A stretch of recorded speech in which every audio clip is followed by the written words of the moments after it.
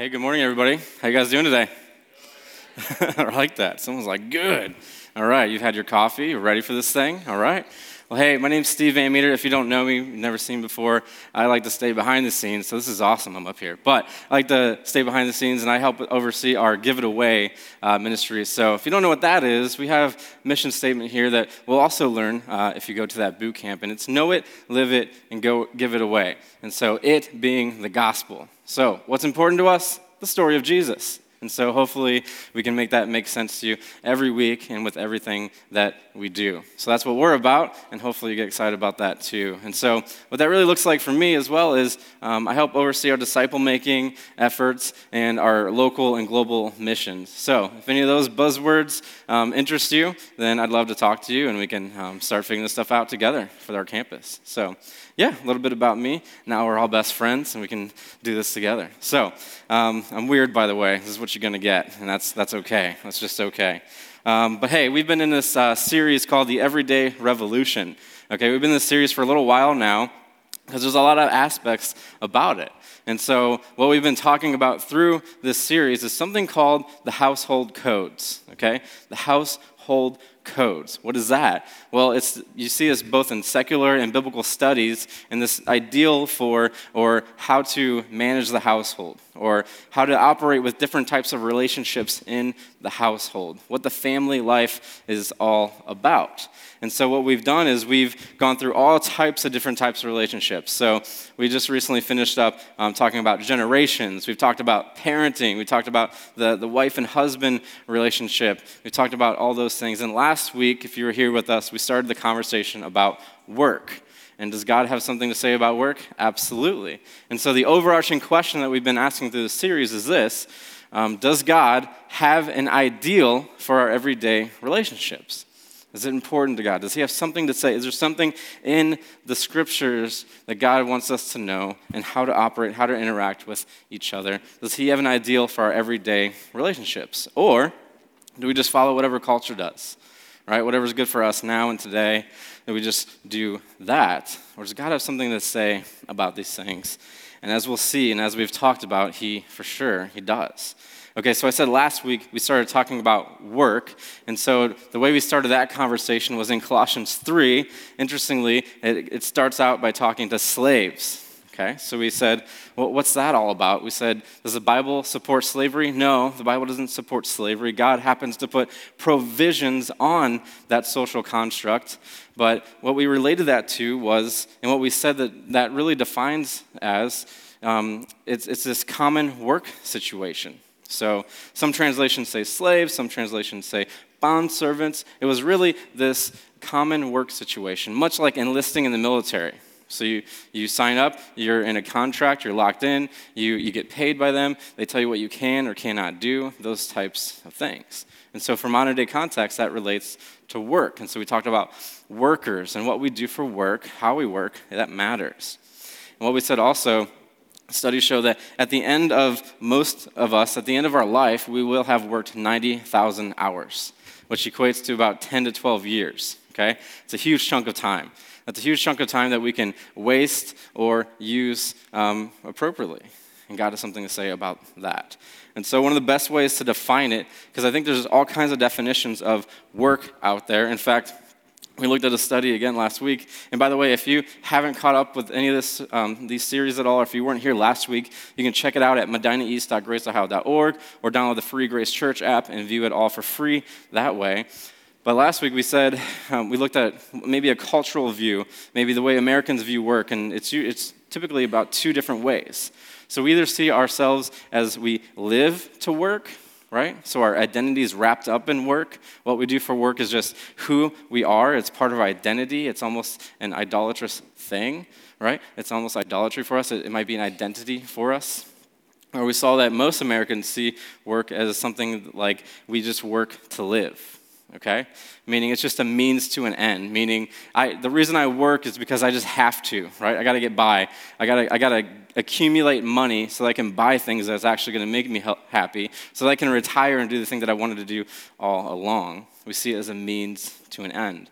But God seems to have a totally different category for our work.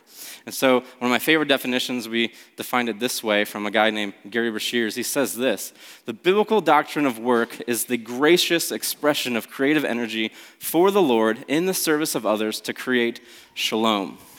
What are we saying here? We're saying that in God's grace and empowerment to us, He gives us this creativity to use our physical and our mental energy to do something, to do work for the Lord, for others. This word shalom, that means peace. Or that means to build a well-ordered community. So our work for the Lord and for others should create peace, should create community. God has made this, and it's good. And then I gave us two principles last week to work through too. And I said this, that your work is an act of worship, but it's not to be worshiped. So trying to shift our minds and our thinking away from this idea that work is just a necessary evil that we just have to do, right? Or something that we can or should worship. Instead, we should see our work as an act of worship to God, to service to Him and to others.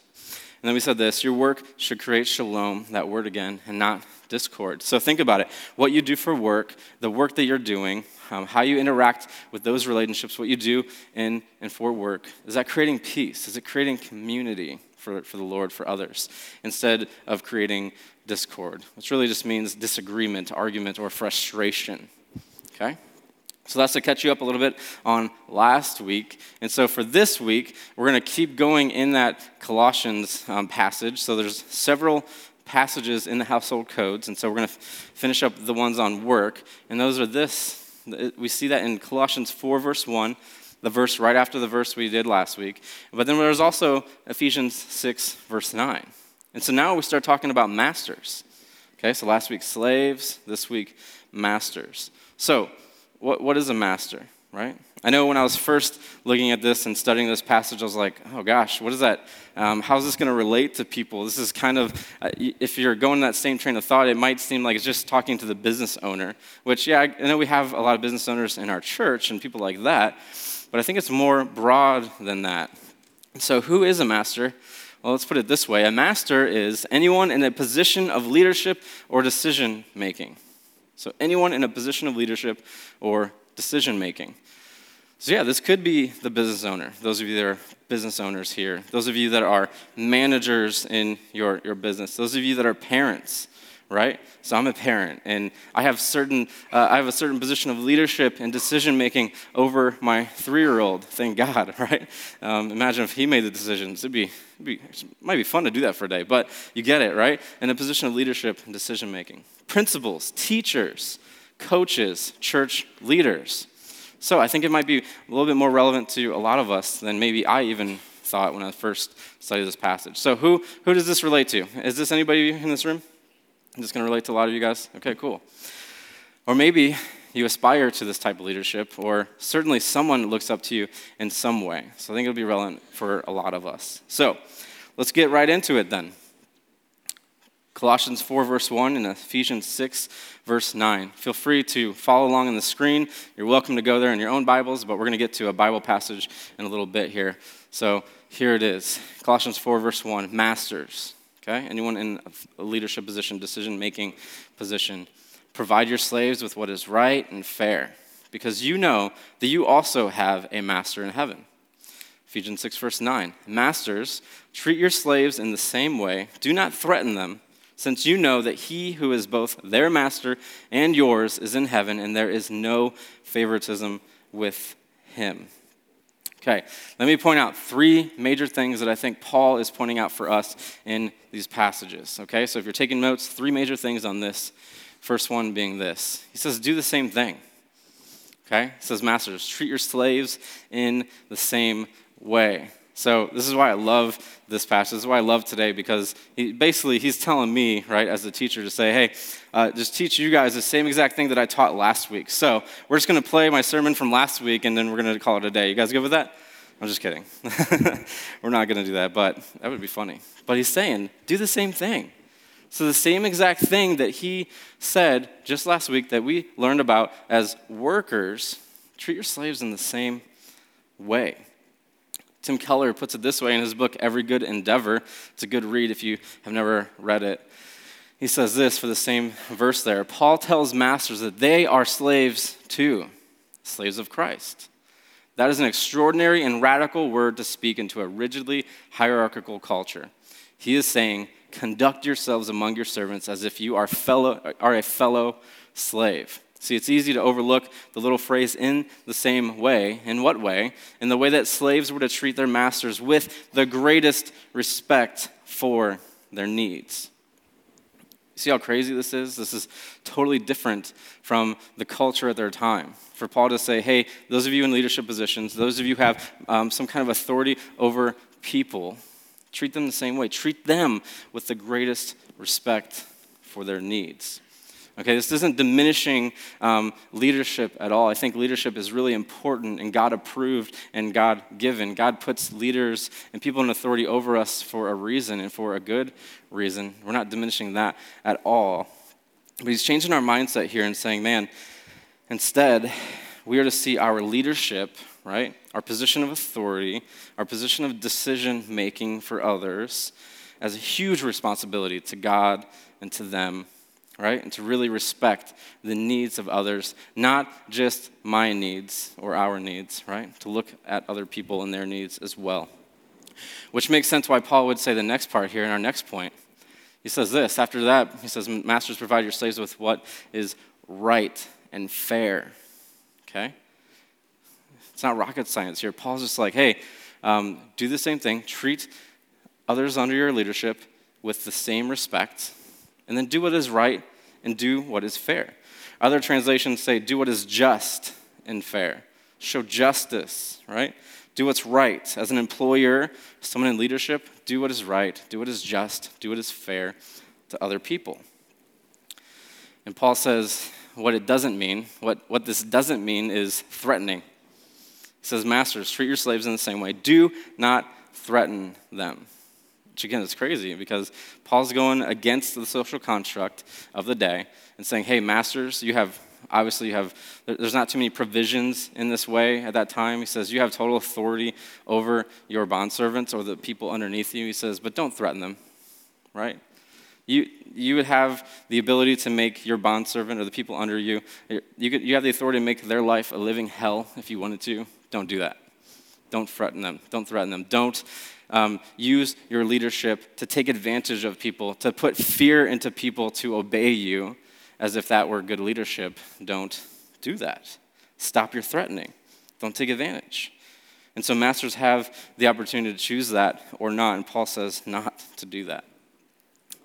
I was reminded of something interesting here. My wife, as I was asking her to help me with this teaching, I like to go over it with her so she can point out where I'm wrong and where I'm right and help me out with that, right? That's what's good about that. I didn't have an example here, and she's like, you're not the best example of this. And I was like, oh, thanks for the reminder. And she's like, you don't always do what's right and fair. You threaten sometimes. Okay, not in a really bad way. She was like, remember like how sometimes it's easy for me to do this in my parenting, right? So I have a 3-year-old son. 3-year-olds are the most obedient, loving things in the world, right? And I'm lying. It's interesting nowadays. Like, they say terrible 2s, right? But 3 is like, man, this is crazy. Maybe it's just me, but anyways, I love my son, Emery. Just a good example here. Just yesterday, Saturday morning, right? So I remember I'm sitting on the couch, going over my teaching, whatever, and Emery and Isaiah is my other kid. They're just playing, and it's time to get ready for them to go to nap, okay? And then I'm like, hey, Emery, it's time for nap. And he's like, no, just like straight up. I'm like, I just see myself getting angry. I'm like, dude, 'cause I just don't like being told no by a 3-year-old, I guess. That's just my problem. But he yells no, and I'm like, Emery, like I'm trying to be calm. I'm like, Emery, it's time to take a nap, buddy. You need to take a nap. You're tired. No, I'm not taking a nap. I'm like, okay. And then he just like kicks over or throws all of his markers. And I get really mad. And I'm like, dude, pick up your markers. Your brother's going to choke and die on those, right? And he doesn't care. He's just like, no, whatever. I'm not going to listen to you, Dad. And so, of course, I'm like, you better obey me. So, like, I get off the couch, like, angry. And I go up to him like, dude, pick up the markers now, right? And then I see his little face threatened. And I'm just like, gosh, man, I'm sorry. Like, I'm sorry, buddy. I don't want to be that guy who like yells and uses threat tactics at my son, right? I don't want him to see me that way in my leadership to him, right? It's not good. Do what's right. Do what is fair. That's not to diminish discipline at all, right? Obviously, we have to discipline our kids or do things like that for people that are underneath. But are we threatened? Are we using threat tactics? Are we trying to do those types of things instead of doing what is right, what is harder to do, what maybe doesn't come naturally for us to do? Some of us, we've been that type of leader, right? Some of us, we've been underneath that type of leader as well. I have another example. I was a night manager at a grocery store, a small grocery store a while ago, and we had some really awesome owners in the beginning. And so I'd worked there for many years, and then at one point, the owners, they decided to sell the business, and then this other guy who was buying it came in, and there was a transition period, and so him and the other owners were working together at one point. And he seemed like a nice guy, he seemed cool, right? And then the other owners, they finally left, and it was just him, and then he just totally changed, totally different. He started using threat tactics to like beer and wine vendors, to grocery vendors, to try to get his way, to try to get more out of them than they would give to him. And he would do this for other employees, for me, and he would pick favorites, right? And he would eventually, I think this is why he went out of business, and it's definitely why I quit. My mom worked there as well, and he started treating my mom like crap. I'm like, dude, you can treat me badly, but you don't treat my mom like that, right? And so you don't do that to your mom. And so, not to go into too much detail, but he eventually made her do more work than she should have done, not paying her at all. There were paychecks that she missed and things like that. And he would always pull the tactic of like, hey, if you don't do this, you're going to get fired, ha, ha, ha. It's like, it's funny the first time, but not the 100th time, right? So we've all had this type of leader. We've been that type of leader. We've been underneath that type of leadership before. Some of us, we might think, well, what about Steve Jobs, right? I'm an Apple guy, so I got to bring up Apple at some point. But Steve Jobs, you think about him and the biographies of him and how he used like threat tactics and fear to get his way and to get people to do the right work at Apple, right? And Apple seems to be doing well. Why don't we follow that example? Well, you're not Steve Jobs and you didn't invent the iPod. So let's just stick with what the Bible has to say. I think it's better. Do what's right. Do what's fair. That's what he says instead. Don't use fear as a motivation for work for others. So how you operate your business, how you treat your employees, how you structure your leadership or make your decisions, that is important to God and it matters to him how we do this. And we think the way that Jesus modeled it, right? If anybody had authority over anybody, it would be Jesus, the Bible tells us. Jesus has all authority. And how did he use his authority? He used it to serve us, not to be served, right? Now that's a great example. That's a great example of using your leadership, your authority in that way to serve people instead of to be served, to try to get something out of others. So last week, after I was teaching, a lot of you really encouraged me, so thank you. And some of you gave me some really cool examples about how you're doing this in your leadership position or your business. And one guy, he said, yeah, he has he's over about 100 employees or something like that. And he said recently, he's just been really, I guess, burdened to hire somebody to help figure out for his workers where their fit is, like what their personality is like. And so much like our connection pathway, right? There's another plug, you should sign up for boot camp. Much like our connection pathway, when you go through that at the end, we look at your personality test and your spiritual gifts and things like that because we love you and we want to see how God has designed you, how he has made you, what your fit is in the body of Christ and the kingdom of God and here serving other people. And so he did the same thing at his business, at a cost to him, right? He didn't have to use those resources, that money, to hire this person to do that, but he did it to serve his people. And I don't even know if he knows if it's going to work or not because obviously it has a Christian bent to it, so there's some legal things there that he can't just make it mandatory for everybody, but he's doing that. I think that's a great example of how he or how we could do that kind of stuff in a way in our leadership model. So ultimately, God wants us either in authority or under authority to act like, to think like Jesus. Not just selfish, not just whatever benefits me, right? Okay, so do what is right, do what is fair, don't threaten. And then very simple, he says, okay, why do we do this? Because Jesus is our master. Masters, provide your slaves with what is right, what is fair, because you know that you also have a master in heaven, because you know that you're not the king of the universe, because you know that your leadership is not the best. You know that you have a master in heaven as well, that you are also under authority too.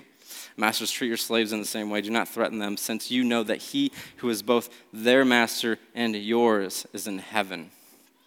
Right? Our leadership, it's not going to be perfect. I can say that for myself, right? My leadership's not perfect in the church, at home. It's not always perfect. And so when it is going well, right, what can we do? I can easily say, man, I'm really doing good this week. I'm really leading my family this week. I'm really helping lead the church this week. How cool am I, right? But instead, can we shift that and say, God, thank you that you are the example, that you are the better master. How cool is it that you allow me to partake in that? Or when I do fail as a leader or as an overseer in my decision making, how are we looking to God and saying, God, show me, teach me how you are the better master so I can confess that, so I can change that and do better for you. He also adds this, no favoritism, right? He says there is no favoritism with him. Because I know what happens when you've been in leadership for long enough, it's easy to think that you're king of the world, right? To think you're the best thing to happen to anybody. And God's like, man, there's no favoritism. Just because you're in that position, maybe God's put you in that position, it doesn't mean that he thinks better of you than the lowly servants beneath you, right? He's like, no, there's no favoritism here. He loves you the same as he loves anyone else in that regard. So what happens? When we get a position of power, it's easy to get to our head and to realize that everyone has a master, and hopefully that master is Jesus, and they serve him first above anything else. I think a good way to sum up these two passages is by this quote from a commentary that I used, and it says this: Paul presumes that Christian belief will cohere with Christian behavior. Knowing what is right should result in doing what is right. See how simple that is? At least to say out loud, right? How do you work in your leadership in this way? How do you see Jesus as your master? Well, you got to have a relationship with him. You got to be under the authority of his word. So those beliefs, that relationship, knowing what is right, how do we find that out? Here, right? Knowing what's right should hopefully lead to doing what is right. It's not follow your heart, do what your heart says. It's what does God have to say about that? What does God have to say about that relationship, about that decision, those types of things? So let's change gears here a bit, okay? I'm going to drink a water, and you might want some coffee because we're going to go through an entire book of the Bible today, okay? When's the last time you, in one sitting, went through an entire book of the Bible? I know some of you are going to walk out and leave, but hey, this is going to be good, okay? I promise. We're going to go through Philemon, all right? And it's in page 837 in the Bibles underneath you. And we're going to go old school. I'm not going to put this on the screen, okay? So if you got a Bible, get it out. Let's read it. It's literally only 25 verses, so it's not going to take too long. This is going to be sweet, all right? Says the Bible nerd. All right, some context real quick. Philemon, if you've never read it, it's a short, quick, powerful book. Easy to read and lose sight of that, but it's a powerful book. Basically, just to sum it up, there was a rich dude named Philemon who owned his own business, accepted Christ, and then he started a home church at his church, and he had bond servants, he had people working underneath him, and then something happened, and Paul addresses that thing that happened. So verse 1, let's check this out. Paul, a prisoner of Christ Jesus, and Timothy, our brother, to Philemon, our dear friend and fellow worker, also to Apphia, our sister, and Archippus, our fellow soldier, and to the church that meets in your home. Grace and peace to you from God our Father and the Lord Jesus Christ. Verse 4, I always thank my God as I remember you in my prayers because I hear about your love for all his holy people and your faith in the Lord Jesus. I pray that your partnership with us in the faith may be effective in deepening your understanding of every good thing we share for the sake of Christ. Your love has given me great joy and encouragement because you, brother, have refreshed the hearts of the Lord's people. Here's where it starts to get interesting. If you're tuning in here, it's funny too. Verse 8 says this, therefore, although in Christ I could be bold and order you to do what you ought to do, yet I prefer to appeal to you on the basis of love. It is as none other than Paul, an old man and now also a prisoner of Christ Jesus, that I appeal to you for my son Onesimus, who became my son while I was in chains. Formerly he was useless to you, but now he has become useful both to you and to me. I'm sending him, who is my very heart, back to you. I would have liked to keep him with me so that he could take your place in helping me while I'm in chains for the gospel. But I did not want to do anything without your consent, so that any favor you do would not seem forced, but be voluntary. Perhaps the reason he was separated from you for a little while was that you might have him back forever, no longer as a slave, but better than a slave, as a dear brother. He's very dear to me, but even dearer to you, both as a fellow man and as a brother in the Lord. Verse 17, so if you consider me a partner, welcome him as you would welcome me. If he has done you any wrong or owes you anything, charge it to me. I, Paul, am writing this with my own hand. I will pay it back, not to mention that you owe me your very self. I do wish, brother, that I may have some benefit from you in the Lord. Refresh my heart in Christ. Confident of your obedience, I write to you, knowing that you will do even more than I ask. And one thing more. Prepare a guest room for me, because I hope to be restored to you and answer to your prayers. Verse 23, Epaphras, my fellow prisoner in Christ Jesus, sends you greetings, and so do Mark, Aristarchus, Demas, and Luke, my fellow workers. The grace of the Lord Jesus Christ be with your spirit. That was awesome. I enjoyed it. So what's going on here? All right, let me just further illustrate this, okay? Imagine this. Imagine that each one of you here, you're a business owner, okay? You recently started a business. Things are going great, okay? You're a business owner. And then you start to have to hire people, okay? So you get a resume from this dude named Onesimus, and you're like, oh, I'm going to hire this guy. Actually, if you didn't know this, Onesimus actually means useful. So you get this dude's resume. He's like, oh, this guy sounds useful. I'm going to hire him. So you hire this guy, and he starts working for you, and he's living up to his name, and he's doing really good. And then all of a sudden, kind of changes. He gets a little lousy in his work. Doesn't work as well as he did before. And then we don't really know, but let's just know from the scripture, but let's just say this. Let's say he steals a ton of money from you in your business, and he uses that money to get cruise to Rome, okay? How would you feel about that? Not so sweet. You'd probably want to exercise your authority to the biggest way you can, right? And so this guy steals money from you, takes a cruise to Rome. You don't see him for a while after that, okay? Some time goes by. Imagine this, you're at your home church, or you're leading a life group, you're at a life group, you're still doing this business, and then Pastor Tony comes to your home, to your life group, and he says, hey, dude, you remember that guy, Onesimus, that you hired back then? You know, he wasn't really useful, but, he accepted, I met him, he accepted Christ. How awesome is that, right? You're probably like, so I don't care, let me find this guy, right? I want to do something else to him. And then he's like, man, yeah, actually, Pastor Tony's like, yeah, this guy accepted Christ. He's so cool. Like, he's like living up to his name now. He's really useful. In fact, I'd really love to hire him on at Grace Church, but I think he's going to be way more beneficial for you. So I'm just going to tell you, you should hire him back. In fact, I'm going to bring him over now so you can just hire him again, and everything's going to be cool, right?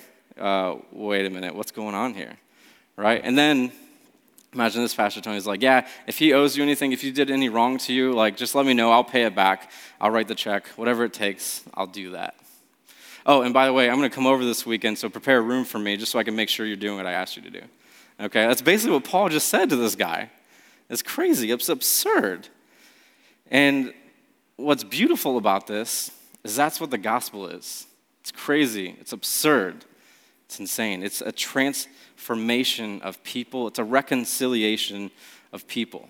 That's what's going on here. Reconciling broken relationships and showing another way for us to go about our authority, our leadership, our work relationships, all those types of things. Showing us another way. Let me reveal two things that I'm getting out of this here. Number one, it's this. Our business is God's business. Okay, pun intended. Not that you own a business necessarily, but if you do, cool. but our business is God's business. What do I mean by this? What gives Paul the right to get up into Philemon's business, literally? What gives him that right? What gives Pastor Tony the right to tell you to hire this guy back that stole money from you and to clear that charge? Don't worry about it. It's God. It's God and his word. This is that authority. God wants to be a part of our lives in a real way. That's what gives him that right. See, it's troubling when this happens, and I've heard this happen. I've seen this happen so many times. It's troubling when we hear people say, like, yeah, I follow Jesus. I love Jesus. I read the Bible sometimes, but I don't follow him in that aspect of my life, right? I love Jesus. I follow him, but not in my work. Leave that out. It's totally different. I'm totally different there, right? I follow Jesus. I love Jesus, not in my family, not in my school. I don't take it there. Totally detached. I'll come to church once a week. I'll go to life group. Hey, I'll even go to life group. It's twice a week. I'll throw that in. But I won't do that at my work. God wants to partner with us in these things. He wants to be part of those things. Would you allow him to be?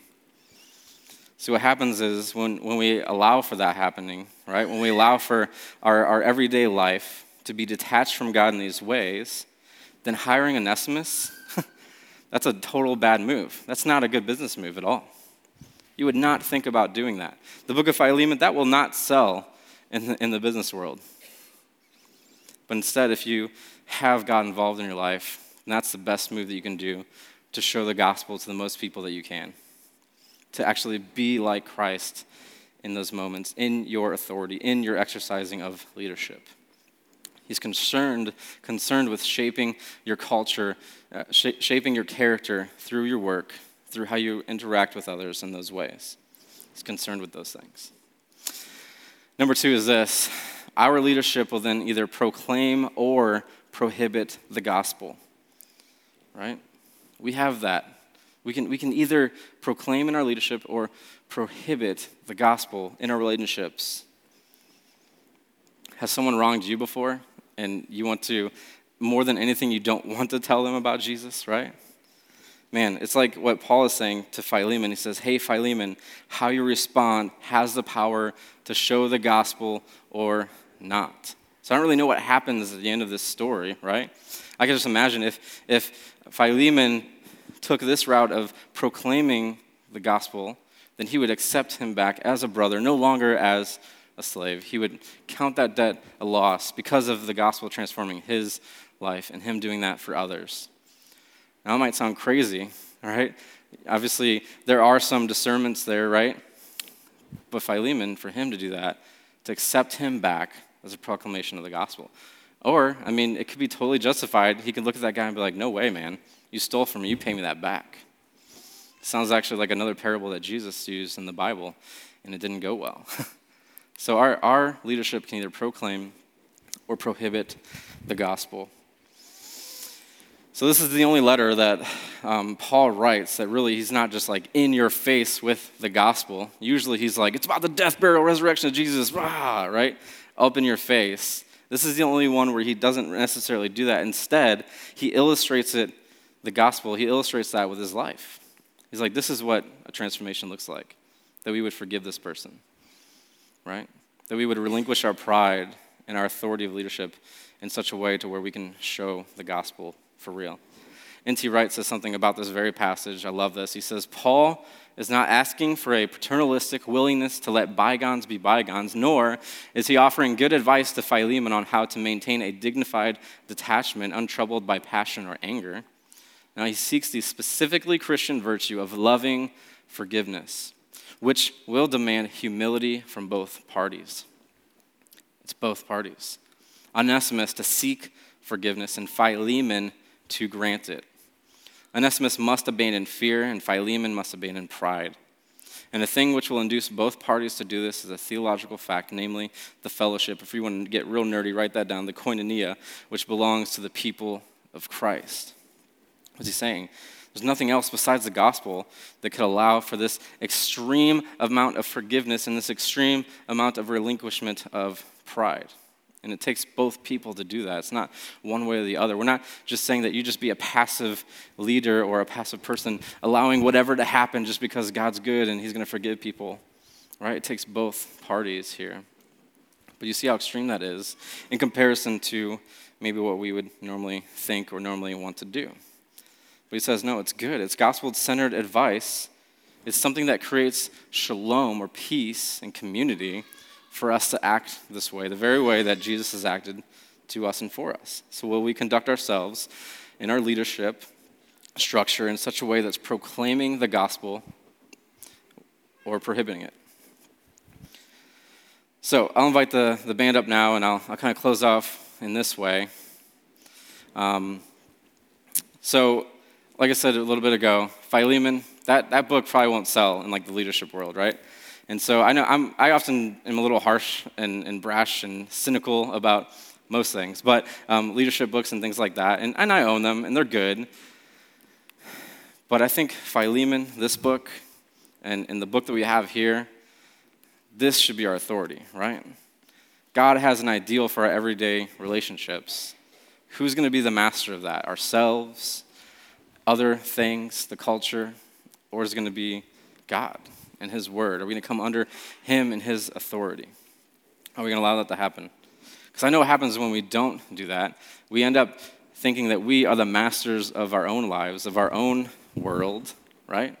That's kind of my story. I was a punk kid at the age of 21, still am a punk kid, but at 21, even more so. I thought that I was just the best thing that ever happened to anybody else. I was in management positions. I was in decision-making positions. And I thought that I was the master of my own world. Yet I saw my life falling apart. I didn't have control. I found out that I didn't have control of most things in my life. And it really stuck to me one time when I listened to a pastor talk about something in Matthew, and he was talking about this idea of like, do you have control of when you die or not? And that's like all he said. And I was like, that's a good point. I don't have that control, right? It's so simple. But we do that. We think we have control of most things in our life, and we don't. So maybe for some of us today, maybe we need to relinquish that control that we think we have to a good and a better master, Jesus, who came to serve you, not to be served. I want to follow that guy. So maybe that's some of us today. Maybe we're in that position. But maybe for others of us, I have another challenge. And I'll bring back the challenge that I gave last week because I hope that we can continue to keep this in our mindset as we continue working. A lot of us work. So how will the love of Jesus transform us and how we work? How are we seeing work as an act of worship, not to be worshipped or to be hated? How are we doing something about that in our work? How will the love of Jesus transform our work so that others see Jesus? How are we proclaiming instead of prohibiting the gospel for others in our work? Because we see it as something totally different, something that God wants to be a part of. So for this week, how will the love of Jesus transform us and how we lead? Okay, you already said a lot of us here are in some type of leadership position, some type of overseeing or decision-making position. How will the love of Jesus transform us in how we lead? Here's a good way to figure that out. Think of the people that are underneath you, like either in your work, your manager, or maybe even your kids, whoever. Ask them to evaluate you. Say, hey, scale 1 to 10. Am I doing what is right and what is fair? Am I threatening? It might be revealing to us. We might not want to do that. But how is the love of Jesus transforming that? And how is the love of Jesus transforming our leadership so that others see Jesus? Is that even a thought in our mind that how we lead others, that God is totally wanting to be involved in that, not detached from that? And we can either proclaim the gospel or shut that off for somebody else. I guess we should pray about these things. Jesus, you're good. And God, I know you're good because the things that you've done in my life, you have revealed to me areas where I'm not in control of my life and that you are a good and a better master. You are God. Lord, I pray that your word, above anything else that I'm saying, that your word, God, would reveal to us and show to us how to lead other people, the way that you have used your authority here on earth, God, to serve but not to be served. God, how can we do that? How can we lead by example in that way, showing other people you? How can we do that in our parenting, God, in our work environment, whatever that might be? Lord, show us. We need you. So, Lord, I pray that for anybody who is not, who still is a master of their own world, that they would see a better king, that they would see you, God. And Lord, I pray that throughout the week, as tomorrow hits, as we start working again, that we would be transformed by your word and see it differently as an act of worship to you and service to others. How can we lead by example? So God, you're good. Your word's good. Help us to keep remembering these things and to do them often. And I pray that in your name, Jesus.